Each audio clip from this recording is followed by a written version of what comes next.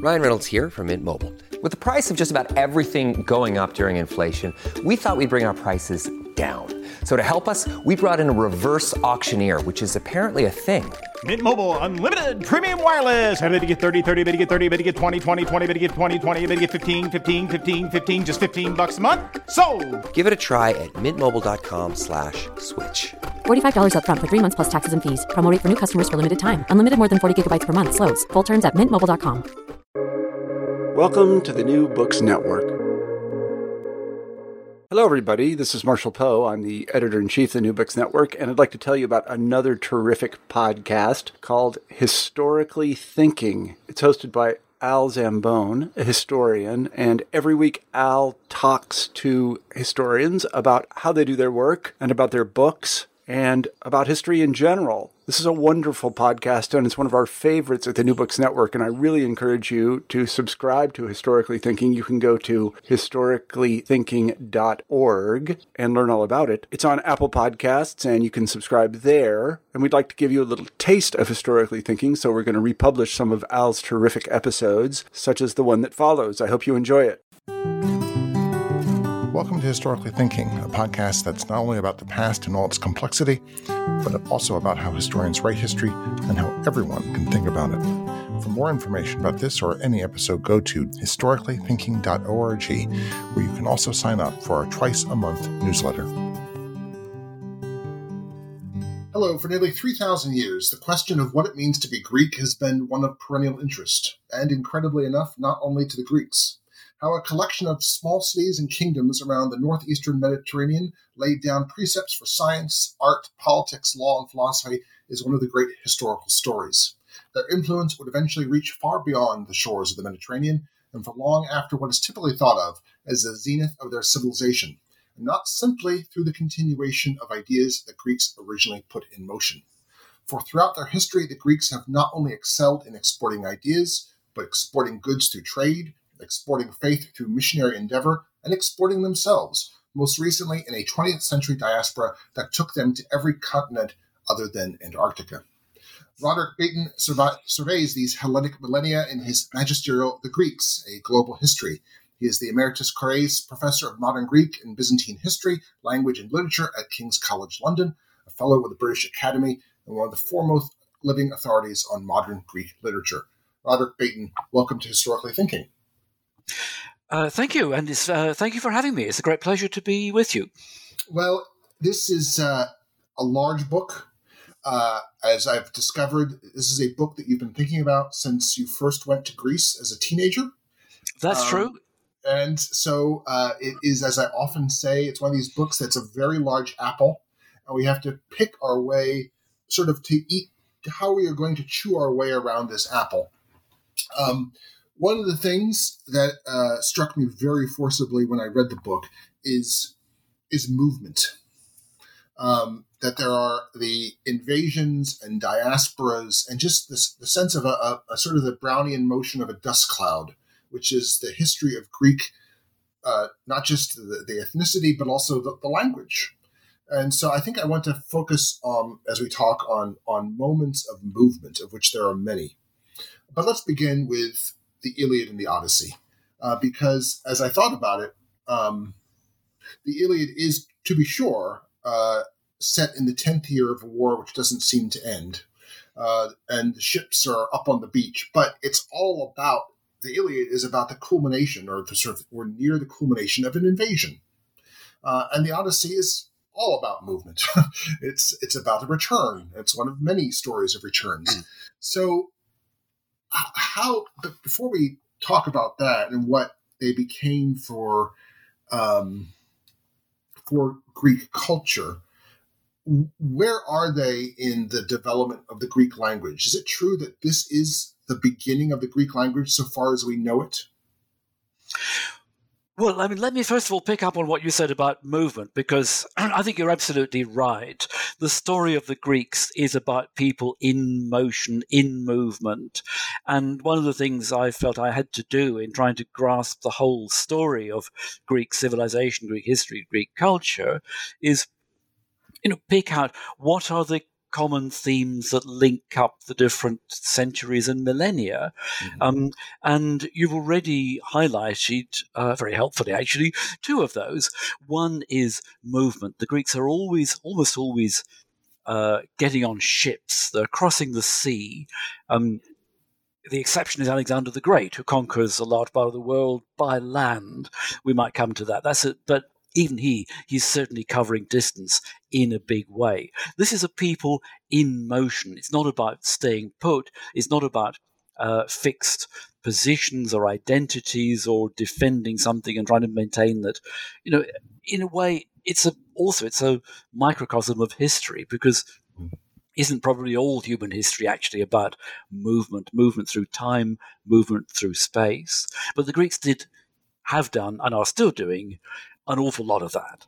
Yeah.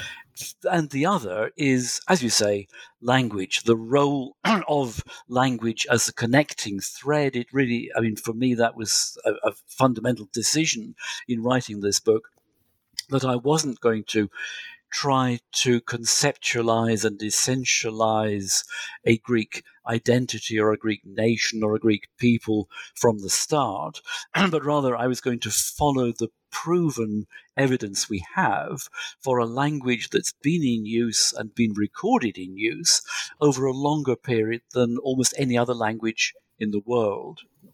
And so your definition of what does it mean to be Greek? Well, it's a Greek, a Hellene, someone who speaks Greek.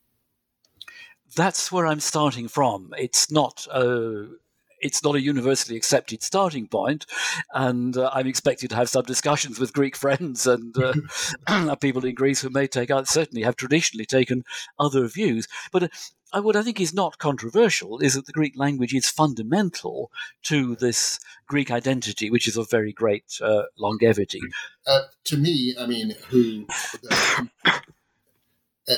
for whom, in some ways, and I know this is probably true of you, medieval Greece is as interesting, if not more interesting, than classical Greece. There, I said it out loud. And yet, what does it mean to be ethnically Greek in the Middle Ages? It requires a great deal of paint to cover over the disjunctions of ethnicity. But they do speak. All these people that are coming from everywhere in Eastern Europe and the Mediterranean, ending up in this curious peninsula, they all end up speaking Greek, which is amazing.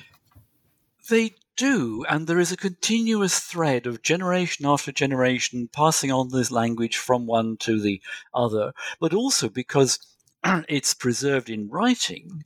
Yes. The words that were written down decades and centuries and even millennia ago have been preserved, and some of the very oldest of these have only been rediscovered in the last just over a century, and until the 1950s we weren't able to read them. We didn't even know that they were Greek. It was the decipherment of the Linear B syllabic script of the Aegean Bronze Age. The decipherment in 1952 enabled scholars to extend the history of the Greek language and therefore of Greek speakers, the Greek people, back half a millennium, almost a millennium further back than we had the means to do before. And yet Homer did not write in Linear B. No, absolutely, absolutely not. When we look at Homer, we're looking at some, and we just put Homer it's complex. We won't get into that whole story, but when Homer is putting together these often repeated stories that have been sung, Homer is in effect creating a new cultural template, a new linguistic template, which people will take forward. Is that overstepping? No, that's absolutely right. And in some way or other, which we don't quite understand how it happened, Homer, or whoever the various people are who hide behind the possibly fictitious name of Homer, they're putting together already ancient material that's come down through word of mouth, using an entirely new technology that the Greeks have invented in or around the year 800 BCE. This is the technology of alphabetic writing. That's the key that really makes everything possible. But the stories that Homer tells go far back into what was already the distant past at that time. And we now know, thanks to archaeology and to the discovery of documents written in Linear B, that some elements, at least, of the fictional world that Homer preserves for us actually are based on the history that we can cross-check from these other sources. So Homer is like a magpie taking little bits of history from as far back, you say, as far back as 1600 BC, and bits of history from the more recent, quote unquote, like the last 200 years prior to the Homer, and they all get together. But also the languages, there are different sort of dialects are being combined together into something that's new and rich and different. There are different strands of language in Homer, and Homer is maybe not so much a starting point as a kind of tipping point between a much older world, which is preserved in elements of the language, of the metrical form, which is very complicated, the actual poetic technique is very complicated, and a lot of half-remembered, slightly jumbled up history of different periods superimposed upon one another.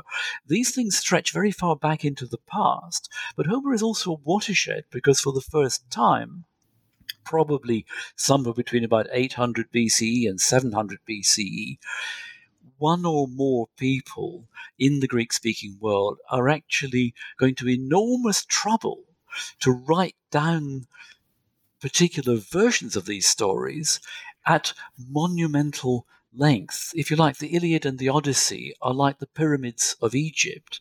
They're almost just as the pyramids are almost the oldest structures ever built, and they're some of the biggest. The oldest poems that we know are some of the longest, the biggest, the most ambitious. And modern poetry, modern literature, the whole really of world literature that we know today, you could say, begins with that watershed when the much older oral traditions find a place using the techniques, the technology, the alphabet, find a permanent place through the written word.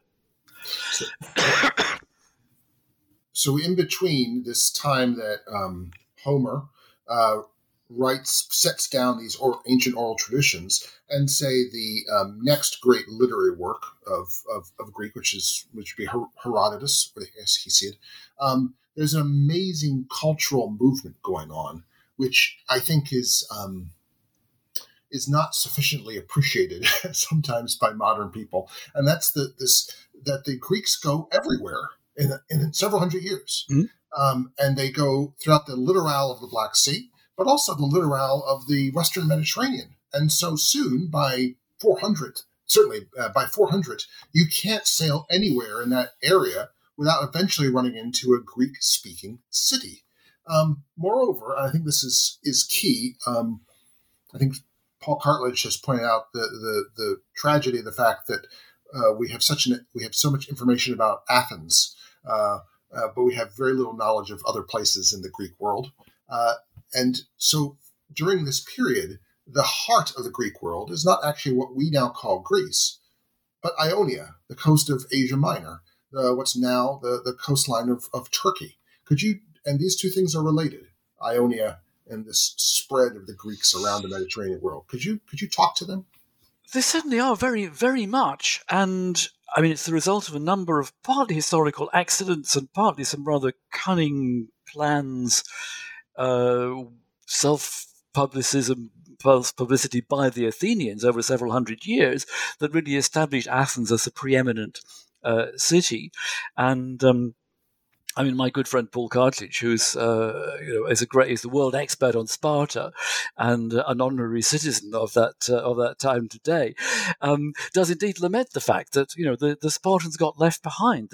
They trounced the Athenians on the battlefield, but words sort of last longer than the pen is mightier than the sword.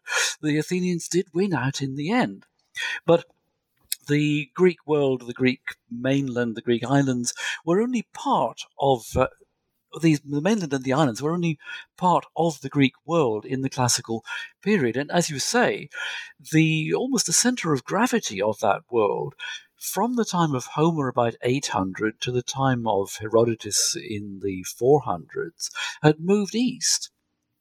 So that actually it was a series of very well-connected, very wealthy, prosperous cities all down the coast of what is now Turkey, facing the Aegean.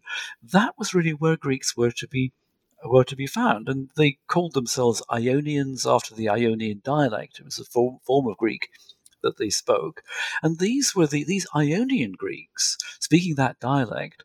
These were the ones that first made an impact on other peoples of the neighborhood, which is why in the ancient languages such as Egyptian hieroglyphs and ancient Persian, Greeks were known as Ionians, and that remains very interestingly right through to today in modern Turkish, in Arabic, and in Parsi and Iranian.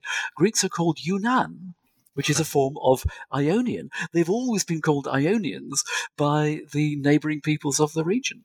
Yeah, that's where they first ran into them. Well, it is literally, and so these Ionians, places like, I think is it Miletus, which has at least 50 different colonies, which are essentially cities that they establish, all the way out to modern Spain, and all the way in the opposite direction, all the way to Crimea and beyond, the Sea of Azov.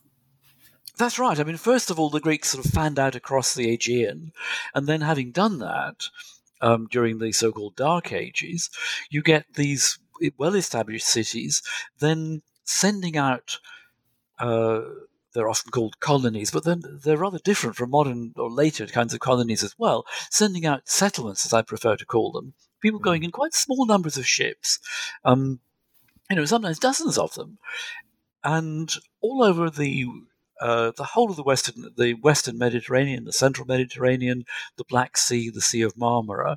You get, one historian makes the point that at the heyday of this process in the 7th century BCE, a new Greek city was being established somewhere just about every year. And at its height, there were about 1,500 separate Greek cities. City-states, we often call them, because the other extraordinary thing about these settlements is that they're all independent from each other. Mm-hmm. That's one thing that makes it different from later colonization. As you said, the citizens of Miletus set up settlements all over, different coastlines, but Miletus never ruled these. They never became an empire for the home city. The Greek word metropolis was actually coined to refer to the city from which the settlers went out to settle. But they never really ruled them. The Greek city-states are always independent.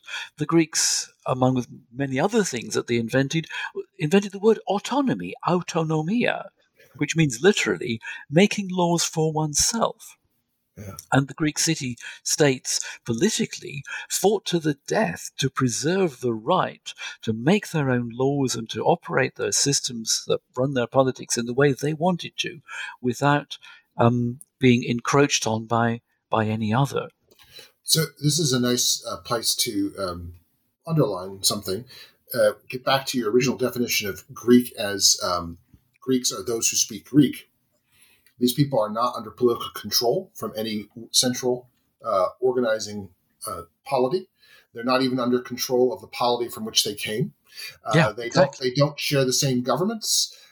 They don't. What do they share? They share Greek, and somehow they see themselves as Greeks.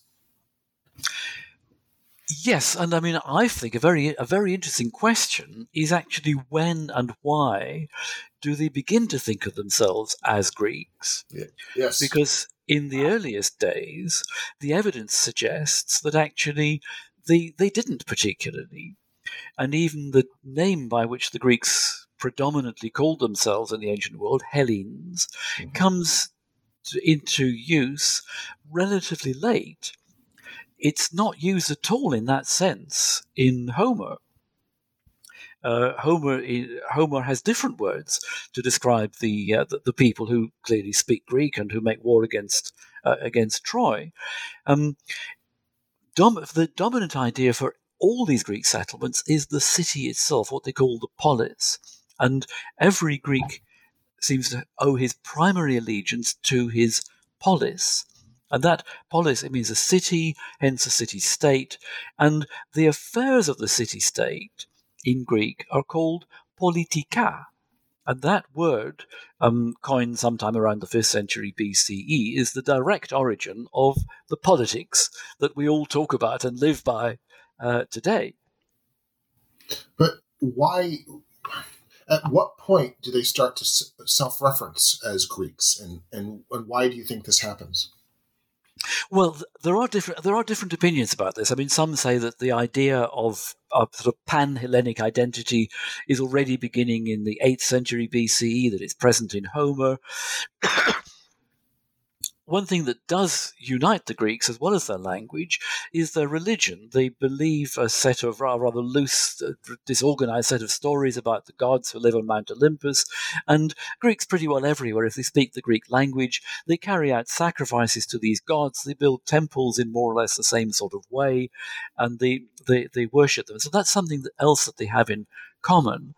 And the only thing really that, the only sort of civic or institutional force at all in the ancient world that cuts across the autonomy of each individual city-state are the religious centers.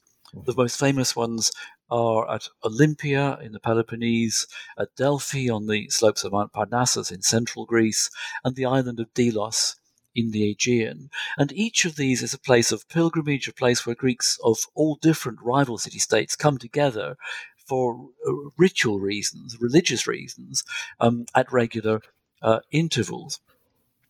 But apart from that, it really is just the language that they have in common, and it's not until they're attacked, it's not until they have to come together to defend themselves that the Greeks really systematically begin to think of themselves in an overarching way as Hellenes, as a people that share other things beyond their language and their religion. And I would argue anyway that it's not until the two wars in 490 BCE and then in 480 to 479 BCE, when Greece is threatened, well, it is invaded by the biggest empire the world had seen at that time, the empire of the Medes and Persians. We call it the Persian Empire for short. It's not until then that some of these Greek city-states, not even all of them, by any means a minority, come together to fight off this enormous, overwhelming threat, and against all the odds, they succeed. And I would argue that it's actually only in the aftermath of that astonishing and unexpected victory that all the Greeks, the ones that fought against the Persians, but also slightly shamefacedly, maybe all the majority who didn't fight against the Persians, they all think, gosh, we've really got something here. We won. What is it that we could really be proud of? And they say, right, okay, this is it. We are Hellenes. And with the name Hellenes, something else that they suddenly discover really matters to them is a word, another Greek word, eleutheria, or eleftheria in modern Greek, liberty. And these two ideas of being Greek, Hellene, and liberty are fused together in the crucible of the Persian Wars, and they're never really truly separable after that. Let's jump forward over a lot of history to a moment in which the Greeks exploded outward, no less, and in a no less improbable event than their defense against the mightiest empire that the world has ever seen. Alexander the Great, and tutored by Aristotle, bred in a half barbarian kingdom up to the north, unites the Greeks under an iron rod, and then decides that he will take revenge, supposedly, for the Persian invasion by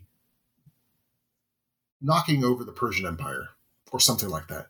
That's right. And he does. He does. Alexander, the king of the Macedonians, takes the war to the Persians some 2.5 centuries after those that initial invasion, and he does actually conquer the entire Persian Empire. And the result is, it's an incredible story, but what it is, I suppose, is a thermonuclear explosion of Hellenism across the Near East and into Asia. I mean, I forget what historian I read long ago who pointed out that Iskander is a name in Malaysia, a common name. So there's Hellenism makes its way to the strict places where Hellenes never go. Absolutely. I mean, Alexander is, even today, is remembered in Iran and Pakistan and northern India, Afghanistan. And on his campaigns, he founded dozens of cities that were called after. He wasn't modest. He called them after himself. Alexandria. Kandahar in Afghanistan was called Alexandria in Arachosia, for example. And there were lots of Alexandrias. The most famous one, of course, is Alexandria in Egypt, that is still called in Arabic Iskenderun. It's the Arabic form of the same name. So yes, it is, if you like, it's thermonuclear. Greek culture, the Greek language goes nuclear with the conquests of Alexander. And there's kind of inbuilt irony here, because the Macedonians of that time, they were a Greek-speaking people. They're part of the wider Hellenic world. But in the generation before Alexander, and indeed even during his lifetime, the Greeks of the city-states like Athens and Sparta really looked down their noses at those, as you said, semi-barbarous Macedonians. Good heavens, they didn't even put water in their wine. They drank it neat, and they did other actually rather more shocking things. Yeah. So they were kind of, they were sort of half Greek, half barbarian. But those were the ones who, it was the father of Alexander the Great, Philip II of Macedonia, who really made a point of turning his kingdom into a thoroughly Greek-speaking, Greek-mannered, Greek-living kind of place. And because Macedonia was much bigger, and under Philip it became much more powerful than any of these small independent Greek city-states, it was a relatively easy matter for Philip simply to swallow them all up. And then Alexander just really kind of gathered them all under his cloak and swept them all into Asia, and they got as far as Amritsar and the River Indus in India and Pakistan. It was an extraordinary achievement, but it resulted. And it resulted in Greek becoming the common language, and very quickly the prestige language, of millions and millions of people living throughout those areas, who up till that time, and indeed for long after, spoke many other languages as well. But the Greek language and Greek building styles, Greek ways of laying out cities and architecture, these became the prestige, the standard models that everyone was trying to follow all over that world. So this is the creation or the adaptation of Greek and of a previous form of Greek into Koine Greek. Is that? That's right. Yes, Koine just means common. It's a kind of shared Greek, and this was the kind of Greek that Macedonians. We don't really know we don't know exactly what form of Greek they spoke among themselves, but when they wrote things down for official purposes, and the Greek that they exported to all these conquered lands was a kind of simplified everyday form of the prestige dialect of Athens. And this was the one that's common Greek. It was known as Koine. That was the language of commerce, and after a while it became the language of education as well, right throughout this broad area. It's important to point out that it wasn't invented by Paul of Tarsus or by the writers of the four Gospels. They are writing in the common tongue. It absolutely was not invented by them, but it's thanks to them that we have some of the best evidence we have for what that ordinary everyday Greek really read like and sounded like, because when the first Christian missionaries, Paul of Tarsus, set out to convert people beyond the bounds of Judea to the teachings of Jesus Christ, the natural medium for doing that was the common language that everybody knew, namely Greek. But Paul, he had a modest education, we suspect himself, but he used the language that everybody around him was using in its most everyday, unsophisticated form, because unlike actually most Greek writers at most periods, who were very self-conscious about what they were writing and how they wrote and how it sounded and how it related to the works of the past, Paul didn't care about any of that. Paul had a message of good news, the Evangelion, or Euangelion, the gospel. He had a story to tell. He had to get that through to spread the word of the new religion, Christianity. And the Greek that he used is very homely for the time. It's much closer to today's Greek than the language of 5th century BCE Athens is, and still less the really quite difficult language of Homer. Let me ask you a couple questions about that. This is asking questions about Greek to me or to an audience, almost all of which will not speak or read Greek. It's a little bit like trying to explain red to someone who's colorblind, but I remember a Byzantine historian, teacher of mine, saying that Socrates could probably read the Daily Athenian newspaper. That sticks in my head? Is that more or less true? I won't say who it was, but has Greek changed that? It's altered over time, but has it changed a little less than, say, Old English to modern English? It has. Okay, let's think about that. Socrates would have had no trouble at all in reading a newspaper in the 19th century, okay, or some indeed in the 20th century. The language of newspapers today has got a bit more colloquial, closer to spoken Greek. He would have a certain amount of trouble adjusting to it. But St. Paul would really have actually rather little trouble. Would have had really quite little trouble. Really?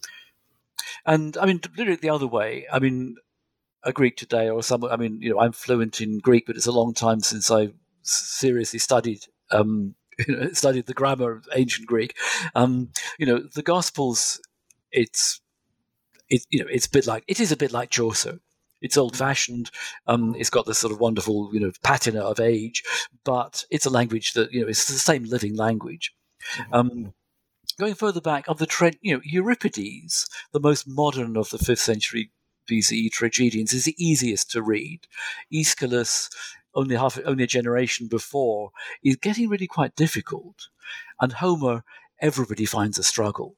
But they already were struggling in Alexandria, a generation after Alexander the Great. Yeah. So, the change in language it's sort of exponential in reverse.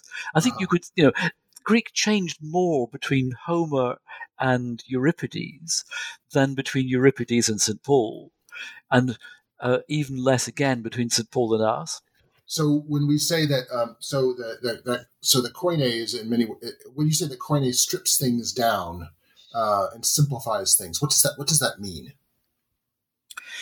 Ooh, I mean, it's a good question. I mean, it's almost like what I think linguists call a Creole, a sort of simplified form of a foreign language that people speak among themselves, like Swahili, or there are called pidgin languages or Creole languages. It's not quite that, because it is a native language, but it's what linguists call a register of a language. So Koine is it's the everyday register. It's it's what you're it's what you hear in the street. Yeah. When people go into class, they're going to up their register a bit, and when they write their essay and they're going to be marked on it, they're going to up the register a bit more, because they don't want to sort of be seen to sound too local or too everyday. And because Greek has such a long history, it's got a very deep depth of different registers. And in a way, these have accumulated through 3,000 years, so that today someone writing in Greek has available to them the possibility of sort of buying into or borrowing from types of Greek that have been written not just at different times in the past, but in different contexts of the past as well. I mean, it probably is a bit like what your analogy of being colorblind and hearing about lots more and more spectacular colors. That's very. It's very. I think it's very well explained, and it also. I see now the literary possibilities that you have been studying for a long time. Well, they're certainly there. I mean, to take your analogy of color, I mean the palette or the sort of digital color range that the Greek writer can potentially exploit is the richest, the full. It's got the most pixels, if you like, probably any palette in the world. Yeah. Back to Koine, to Paul and Koine in a way. So Christianity is expanding. Well, in one important way, it's expanding along the lines of Jewish immigration and diasporas throughout the Mediterranean. But it's also using the power of Koine, the power of this pan-Hellenic, Hellenic lingua franca, to mix all my languages together. Both of those things are necessary to Christianity and its missionary journeys.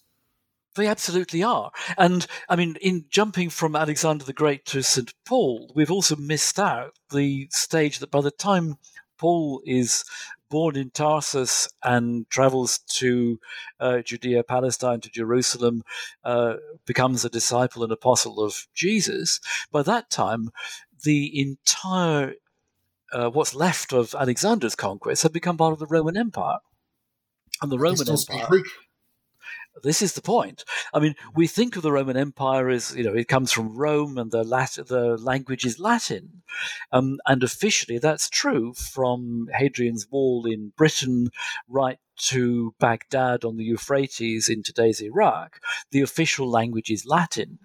But throughout the entire eastern half of that empire, actually, most people speak and are educated not in Latin, but in Greek, simply because that's been the language of prestige and education ever since the time of Alexander, and the Romans are sensible enough not to try to change it.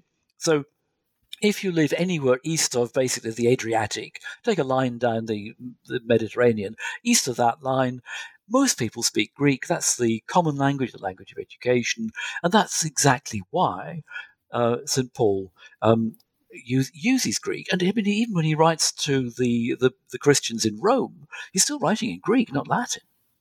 Mm-hmm. And as Byzantine historians would always point out, eventually in the 300s, Constantine, the first Christian emperor, decides that he will move the capital of Rome to the important part of the empire, which is to the east, which is to the straits, to Constantinople, as he will call it. Well, it was Byzantium, and he will now make Constantinople, which is now Istanbul. So there's another movement. There's another culture, and also at long last, the Greeks finally conquer Rome in a way. Well, yes. I mean, in various senses, they did at different times. I mean, the Roman poet Horace famously said that that Greece took captive the fierce people of Italy who had captured them, meaning talking about the cultural penetration of Greek and Greeks into Latin high culture. But you're right. The subsequent history, Constantine, I don't think he actually set out to move the center further east. It's simply he actually started out as emperor, as co-emperor. He was crowned in the city of York in the north of England, but for complicated reasons, he won a battle against a rival emperor on the shore of the Bosphorus, the narrow channel that divides Europe from Asia.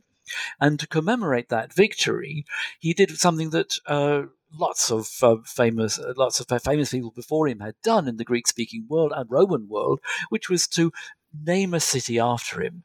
The nearest city wasn't probably as much of a city in those days. The nearest city to the site of his victory was the place you mentioned called Byzantium, on a perfect strategic site, surrounded by water and force on 3 sides, land on the 4th, and overlooking these strategic straits. It was called Byzantium. And Constantine decided to rename it Constantinople, the city of Constantine, after himself, and he refashioned it as a new imperial city. And relatively shortly after that, Rome was conquered by barbarians, but Constantinople therefore survived as the capital of a Roman civilization that would survive for another 1,000 years after the fall of Rome in the West. And this is where it's helpful to focus on Greek language, because Byzantines don't say we're the Greek Christian Empire. They don't say we're the Byzantine Empire. They say we're Romans, and we have an emperor, and we have a senate, and this is the Roman Empire, and it keeps on going, and yet they speak Greek. Absolutely. And I mean, again, there's a kind of irony here, because Constantine himself was thoroughly Roman. Mm-hmm. He came from the Western Balkans, from somewhere in probably today's Serbia, but his language was Latin. The elite all learned Greek in those days, but Bishop Eusebius, who wrote his somewhat hagiographical biography, admitted that he was never very good in Greek. But it was after Constantine's time, and after Constantinople became the capital city of what was left of the Roman Empire, the Latin West had fallen to barbarians. So in effect, the empire that still called itself and politically was Roman was very largely Greek-speaking. And within a couple of 100 years of Constantine's time, the empire, with its capital city in Constantinople, became entirely Greek-speaking. Greek became its official and more or less its only written language, as it also became uniformly Christian. This is the empire that, as I said, lasted for 1,000 years after the fall of Rome at the beginning of the 5th century. It was a Christian empire. It was Greek-speaking. And as you say, its people always called themselves Romans, not Greeks. But nonetheless, they're defined by their Christian religion and their Greek language. The term we call them, modern historians call them Byzantines, but nobody called them that in the Middle Ages. They called themselves Romans, and the real Romans in the West, the Western Europeans, who didn't like the idea of a rival Roman Empire somewhere else, never called them Romans, they called them Greeks, which in a way made perfect sense because they spoke Greek after all. And we have then this extraordinary process of constituting and reconstituting and meshing and remeshing a cultural identity from many, many different weaves. So these Greek Christians in Constantinople, for example, Julius Caesar traced his ancestry back to Venus via Aeneas. And Anchises and Venus and Aeneas, and then the Julii all trace their ancestry back to Troy. So the aristocratic Romans, back at the end of the Republic, as we know from Virgil, they trace their ancestry back to the Trojans. But now suddenly in 500, not only are they Christians, they're looking back to the Achaeans in the Iliad as their sort of at least cultural and sort of intellectual or warrior forebears. It's quite extraordinary. Well, yes, and I mean, they're probably more than the Achaeans, actually. They're probably looking back to Homer because they're so proud of their language and all the different things that have been written in it. And I mean, it's a topic that is caused enormous sort of ructions and discussions and arguments, both politically and among academics in the last couple of centuries. Were the Byzantines Greeks? Were they Romans? What were they? But it doesn't seem to have troubled the Byzantines at all. It was, I think, it was self-evident to them. They were the direct political inheritors of a political system that went back through the Roman emperors. And just as you say, I mean, the Julius Caesar was descended from a goddess. In the time of imperial Rome, before they became Christian, the emperors were worshipped as gods in their lifetime, and they became deified and received sacrifices after death. And it wasn't perhaps as big a shift as all that. Constantine, when he was baptized as a Christian on his deathbed, had to forego the deification after death that all his predecessors had had.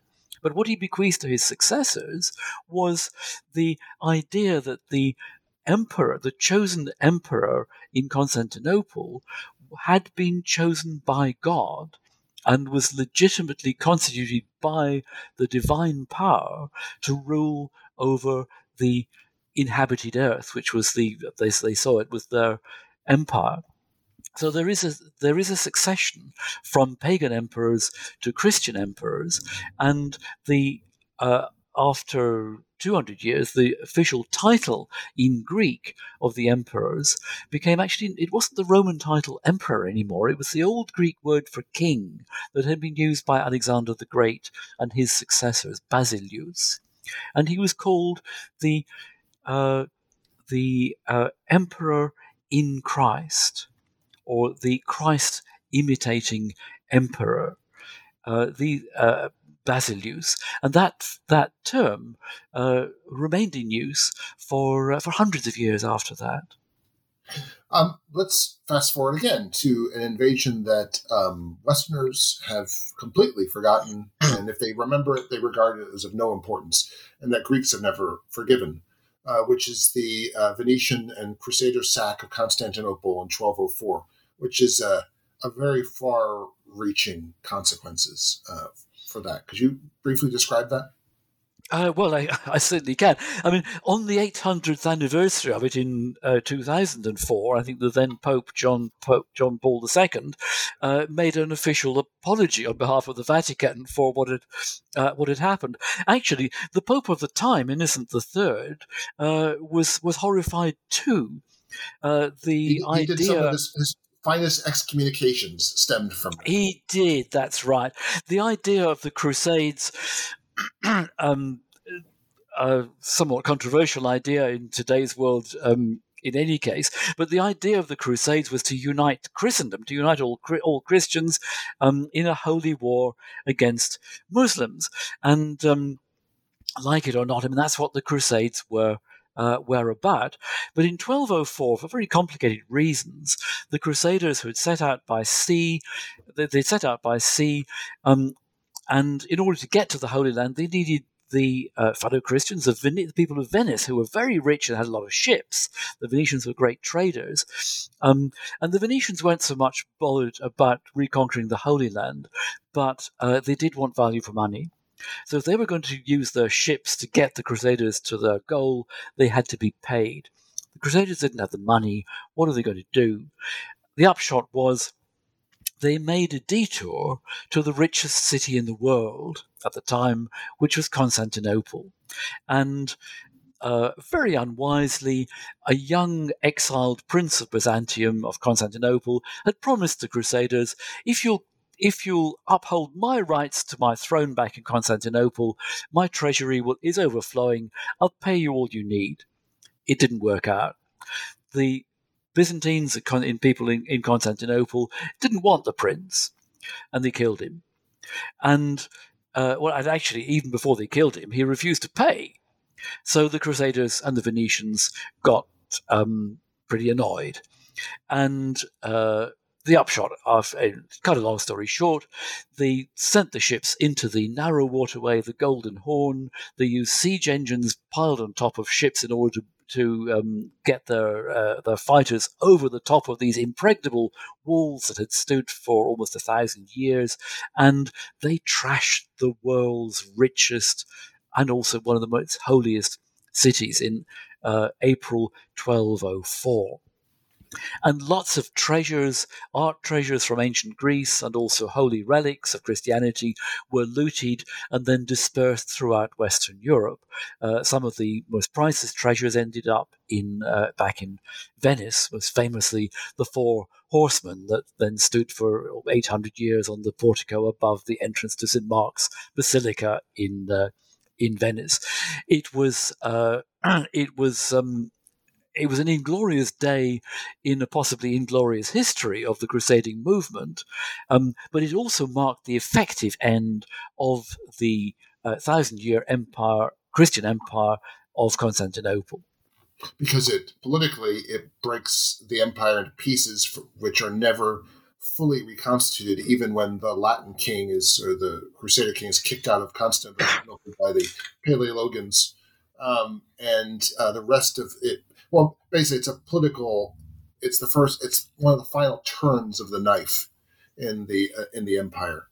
It is. I mean, the Byzantine Empire survives as, in effect, not much more than one among many competing city-states in a fragmented Eastern Mediterranean world that goes on for several hundreds of years after that.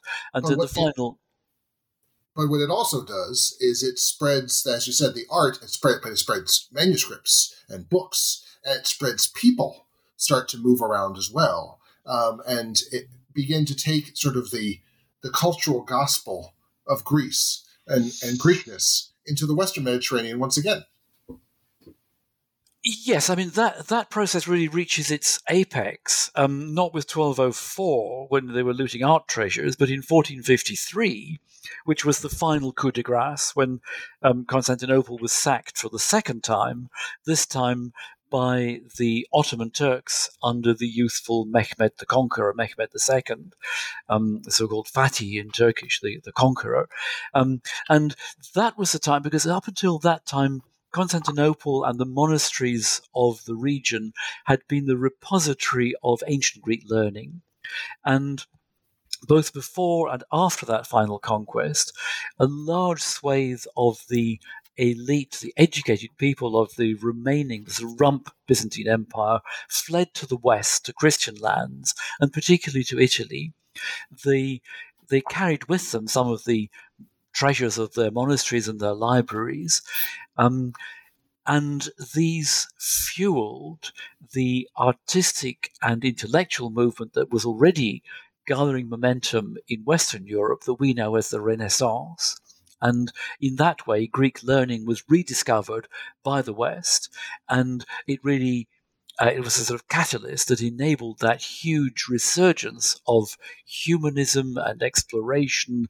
The foundation, if you like, of modern Western civilization really began during the 15th century with that reconnection brought by the refugees from Constantinople fleeing west, fleeing the Ottoman Turks.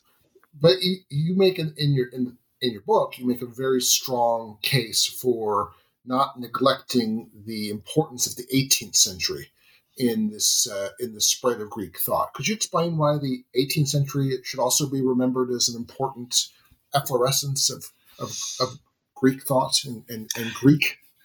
Well, it is. I mean, the 15th century is the peak, really, of the movement we call the Renaissance, but that was followed 3 centuries later by another intellectual and artistic movement. Intellectually, we call it the Enlightenment.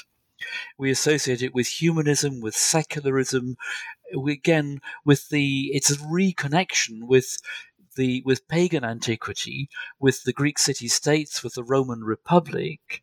But also, that's the time, even more than before, when the arts and architecture of ancient Greece really come to the fore. And this is a time when all over Europe, and also through European colonies all over the world, the civic architecture of ancient Greece and Rome are being reproduced in public monuments everywhere. I mean, take take downtown Washington, D.C., all these the famous monuments there, they're all neoclassical in style. What we call a Greek revival in architecture and the arts really takes over in the 18th century, and that, together with this reconnection with the secular ideas of ancient Greece, this really brings ancient Greece to the forefront of public consciousness all over Europe, in Russia to some extent, and to a very large extent in the newly independent United States of America. And so I suppose that there are good political reasons why the Greek revolt and succeeds and the Greek independence is declared in the 1820s. But this is sort of the cultural groundwork which makes that possible. I mean, there are lots of people in the United States, oddly enough, who are really keen on Greek independence, and it's not just because of American independence, but there is a sort of spiritual and cultural ideal which they wish to see preserved and to succeed. Yes, I mean, there's an idea that's very widely promulgated at this time in Europe and in America that the foundations for contemporary Western civilization, whichever continent it's on, actually were laid not by the Romans, but before the Romans, by the Greeks, and particularly by Athenian democracy and the the apex of the arts and architecture of classical Athens in the 5th century BCE. That becomes the lodestone, the focal point, the point from which everything else that modern Europeans and modern Americans want to make their own and to build on for their own ambitions, their own concept of civilization. And the Greeks, rising up against their Ottoman masters, Ottoman rulers in the 1820s, they're very articulate, they're very intelligent they're very political in plugging into this worldwide really movement and they're very successful in rousing sympathies for their own liberation struggle by linking it to the aspirations of two continents for their own future civilization and its links to the Greek Hellenic past. Yes. When Greek independence succeeds and they gain political independence from the Ottoman Empire, it's only by projecting backward that we see that Athens is the natural capital. It must have seemed to them, this is a point, I think my figures are right, there are still at least 3 million Greeks living in what we now think of as along the Turkish coast in Ionia. I believe Constantinople even in 1914, I think was a majority Greek Christian city. So there were plenty of Greeks who saw, well, this is just temporary. Eventually, we're going back, and Constantinople will be the natural capital of Greece. Well, Constantinople never really ceased to be the political and spiritual and moral center of the Greek-speaking world. And that's true, just as true in the 19th century as it was in all the earlier ones. And the idea that the Greek state was founded through that revolt in the 1820s, Athens became the capital in the 1830s, is worth thinking that, of course, Athens had never been a political capital ever before that. It had been the city of the Athenian city-state, but it became the Duchy of Athens. Thanks to Bruce Clark, I'm read up on this. But that was it. That was back when the Duke of Athens had his court in the Parthenon. That's right. There was a Duchy of Athens in the 14th and 15th century. There was Athens, a city-state in ancient times. There was Athens as simply a city in the province of Achaia in Roman times, and it was really nowhere during the whole Byzantine millennium.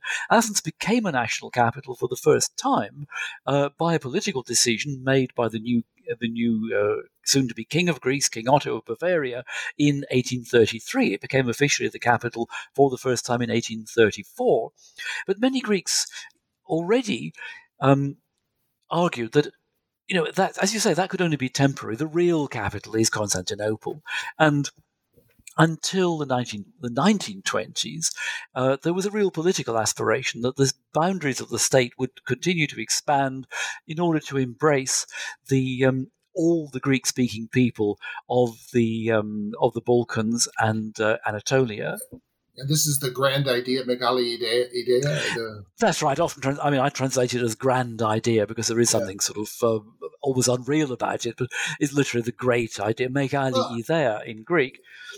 Well, we say that, but I was, doing some reading up on this, and in, with a few different decisions in 1914, 1915, and a lot of history it's so different that it's so counterfactual that it's not even worth speculating about, because it's not impossible to see a Greek army entering into Constantinople in 1915, supported by what landed at Gallipoli. If the Greeks had been involved, the Dardanelles campaign might have gone very differently.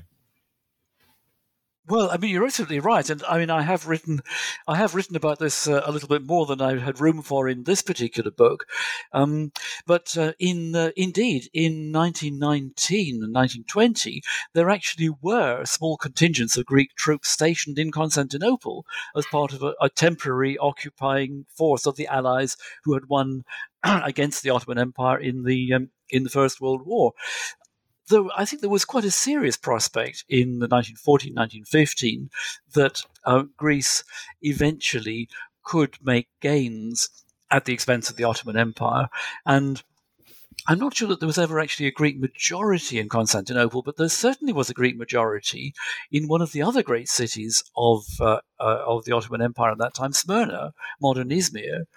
And there was a temporary occupation by the Greeks after the First World War. There was a temporary occupation of Smyrna and its surrounding hinterland.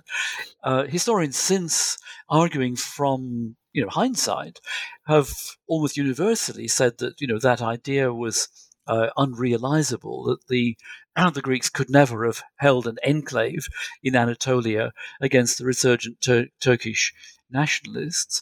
But at the time when Turkish nationalism was becoming formed as a movement and the foundations of modern Turkey were being established, that was not yet a given. Right. And I agree with you that counterfactuals are actually worth thinking about. It wasn't until 1922 and the destruction of Smyrna after the Turkish nationalist victory over the Greeks, it wasn't until then that the Greek grand idea of continuing to expand the state was definitively dead. And not just dead, but doubly, triply, very, very dead as a Norwegian blue parrot. It was buried. It was buried. It was pushing up the daisies because far from a reconstituted Byzantine Empire surrounding the Aegean Sea, we get one of the great forgotten catastrophes of the 20th century, which is the deportation from Greece of Muslims and of Christians from Turkey. We've got a war which God knows how many. Well, it's one of the many wars between 1918 and 1922 across Eastern Europe, which kills many people as the previous 4 years of war have killed. This is a catastrophe, an immense catastrophe. No, you're absolutely right. And I mean, that 4-year continuation of the First World War was very quickly forgotten after it. And now you mention it, I'm rather struck that, during the 4 years of the centenary of the First World War, in all the media in many countries, we were constantly reminded of anniversaries, of centenaries. Yeah. But nothing of that. One book out about it that I know of. Just one book, but we're not. No one's celebrating or marking. Not celebrating, but marking the Treaty of Sèvres. This is which sort of ends the Greek-Turkish War. Well, of course it did. Well, of course it didn't end it. It was supposed. It was supposed to end it, but it didn't. And then it was the Treaty of Lausanne in 1923, which finally did end it on crushing terms for the Greeks. With, as you say, this compulsory exchange of populations, which it was one of the world's biggest experiments in what we now call ethnic cleansing, and it was really tried out by statesmen as a kind of template to be followed by others. It's got a terrible name now, but it was one of the biggest movements of its kind, and it's also hugely to the credit of the Greek state emerging from the most humiliating defeat of Greek history, that actually the small Greek state, overwhelmed by a number of refugees who were approximately a third of the total citizens of the state before that time, it did actually manage to cope and assimilate, find homes and housing and jobs for these refugees. It was done with a large amount of very important international help and international coordination, but it was the Greek state that managed to do that. And it so transforms our understanding of Greece and Greekness this sort of the ending of Ionian Greece after, I can't even do the math, 2,400 years? something like that. That's right. And I mean, as you said, at certain points in antiquity, Ionia was really the heartland of the Greek-speaking world. For much of the Middle Ages, it was from about from the Roman Empire right through to the Arab conquests of the 7th and 8th century. Most of the European Greek-speaking provinces had actually been lost to Slavs and other tribes pushing into Greece and the Balkans from Eastern Europe. And it would be some time before they were converted to Christianity and absorbed back into the Byzantine Empire. The heartland of the Byzantine Empire actually was Anatolia, what is today Turkey. Mm-hmm. The identification between Greeks, or the Greek-speaking world, and the political state of Greece as it is today, as it has become today, is a result of history. It's not a given. No, it's interesting when you talk to Greek Americans who know something about their background. You'll find many of them are from the islands. I don't know if this is a rule or not. I don't know enough about Greek American immigration, but we should talk about immigration in the 20th century. But then you realize that many of them were refugees to the islands from Anatolia. And then I think they just kept coming. They just kept moving outward rather than moving to the peninsula itself. Well, of course, this whole story brings us full circle to what you said right at the beginning about Greeks as a people always on the move. Yeah. And indeed, they have been very much in modern times too, sometimes forced by circumstances, sometimes migrating in search of better life chances, and not always in the same direction. Many of these islanders moved from rural, very poor conditions in the Aegean Islands eastwards to the Anatolian city of Smyrna. Smyrna hadn't always been a Greek majority population city. It became that during the 19th century with immigration, people moving east, and then these people were expelled westwards, and some ended up on islands or in Athens or in other parts of Europe, and others kept going all the way across the Atlantic. And also long before that, the peak actually of immigration to the United States of Greek speakers, both from Greece and from the Ottoman Empire, came in, I think, 1907. Okay. But it was the years either side of 1900 that saw the largest immigration of more than 500,000, I think, Greek speakers at that time into the United States. Mm-hmm. Yeah. You say, for example, that Astoria in the New York borough of Queens is perhaps the biggest Greek village in the world. I've heard it called that. College roommate from Astoria. That he would certainly have said that. But as we said at the beginning, I said in the introduction, they're everywhere. They would probably be living in Antarctica if anyone was allowed to live there, just to maybe engage in trade or maybe sell items to the cruise ships or something like that. I wouldn't be at all surprised if, indeed. I mean, that's why. I mean, I did make a point of saying in a line somewhere in my book that there are thriving Greek communities to be found on every one of the Earth's inhabited continents. Yep. So can we get back to the genesis of this? Did you really begin this in your head when you first went to Greece? I mean, what was the question that you had that eventually you had to answer with this book? Oh, well, that takes me back a very long way, because I first went to Greece when I was in my teens, and I began learning ancient Greek at that time. Then I went on to be a professional career studying modern Greek language, literature, and history. I let my ancient Greek rather lapse. I've been mugging it up and refreshing my memory in recent years. But it wasn't really until I retired from my academic job, and my day job was to be a professor of modern Greek and Byzantine history, language, and literature, which is already biting off really quite a large chunk of history, language, and literature.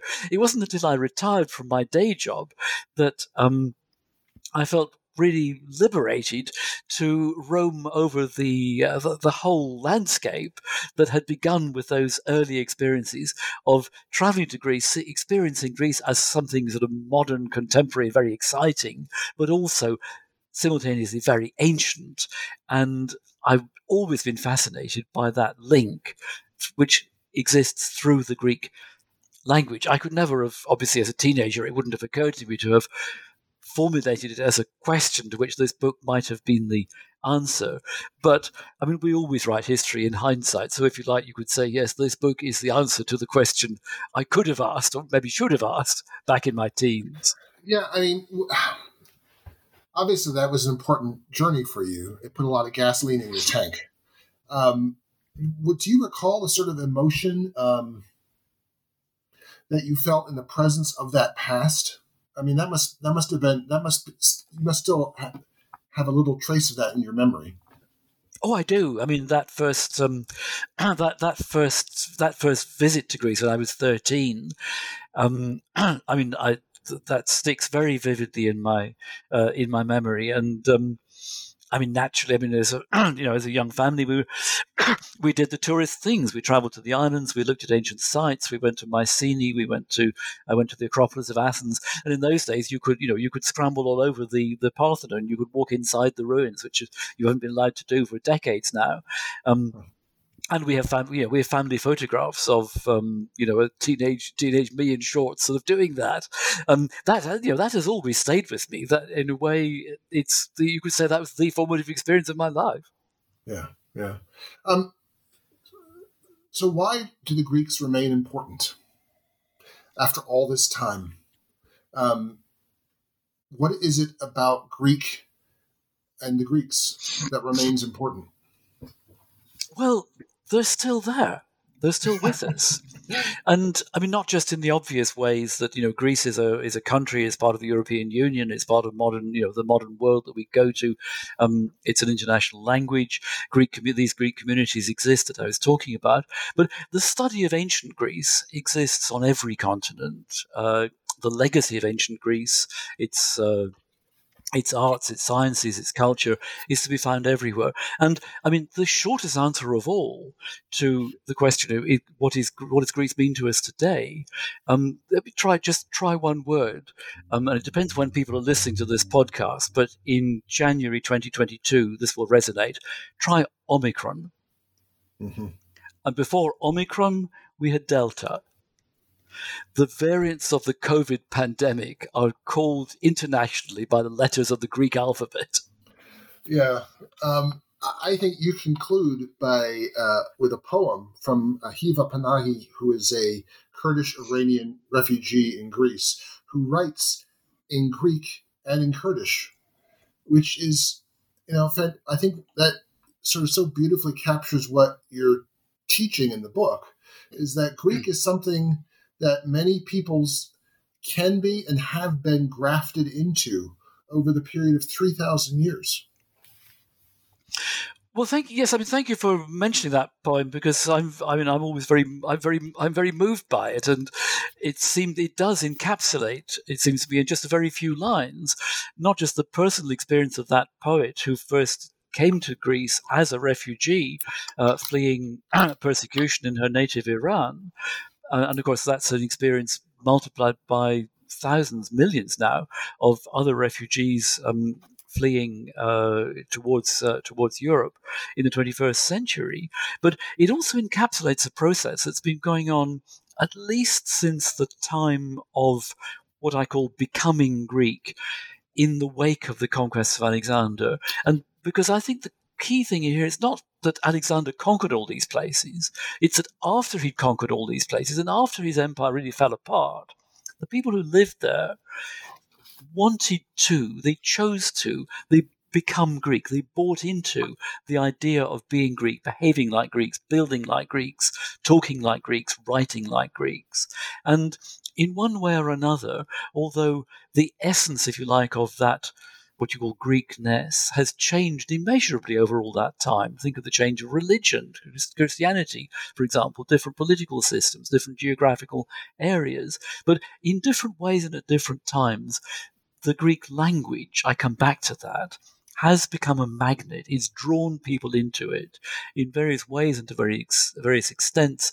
People have continued to and are still becoming Greek, and many more who stop short of actually becoming literally Greek are touched by, involved in the legacy of some aspect of Greek civilization, whether it's spending a holiday on a beach in Mykonos or taking your test in the morning to check whether you've got the Omicron variant of COVID.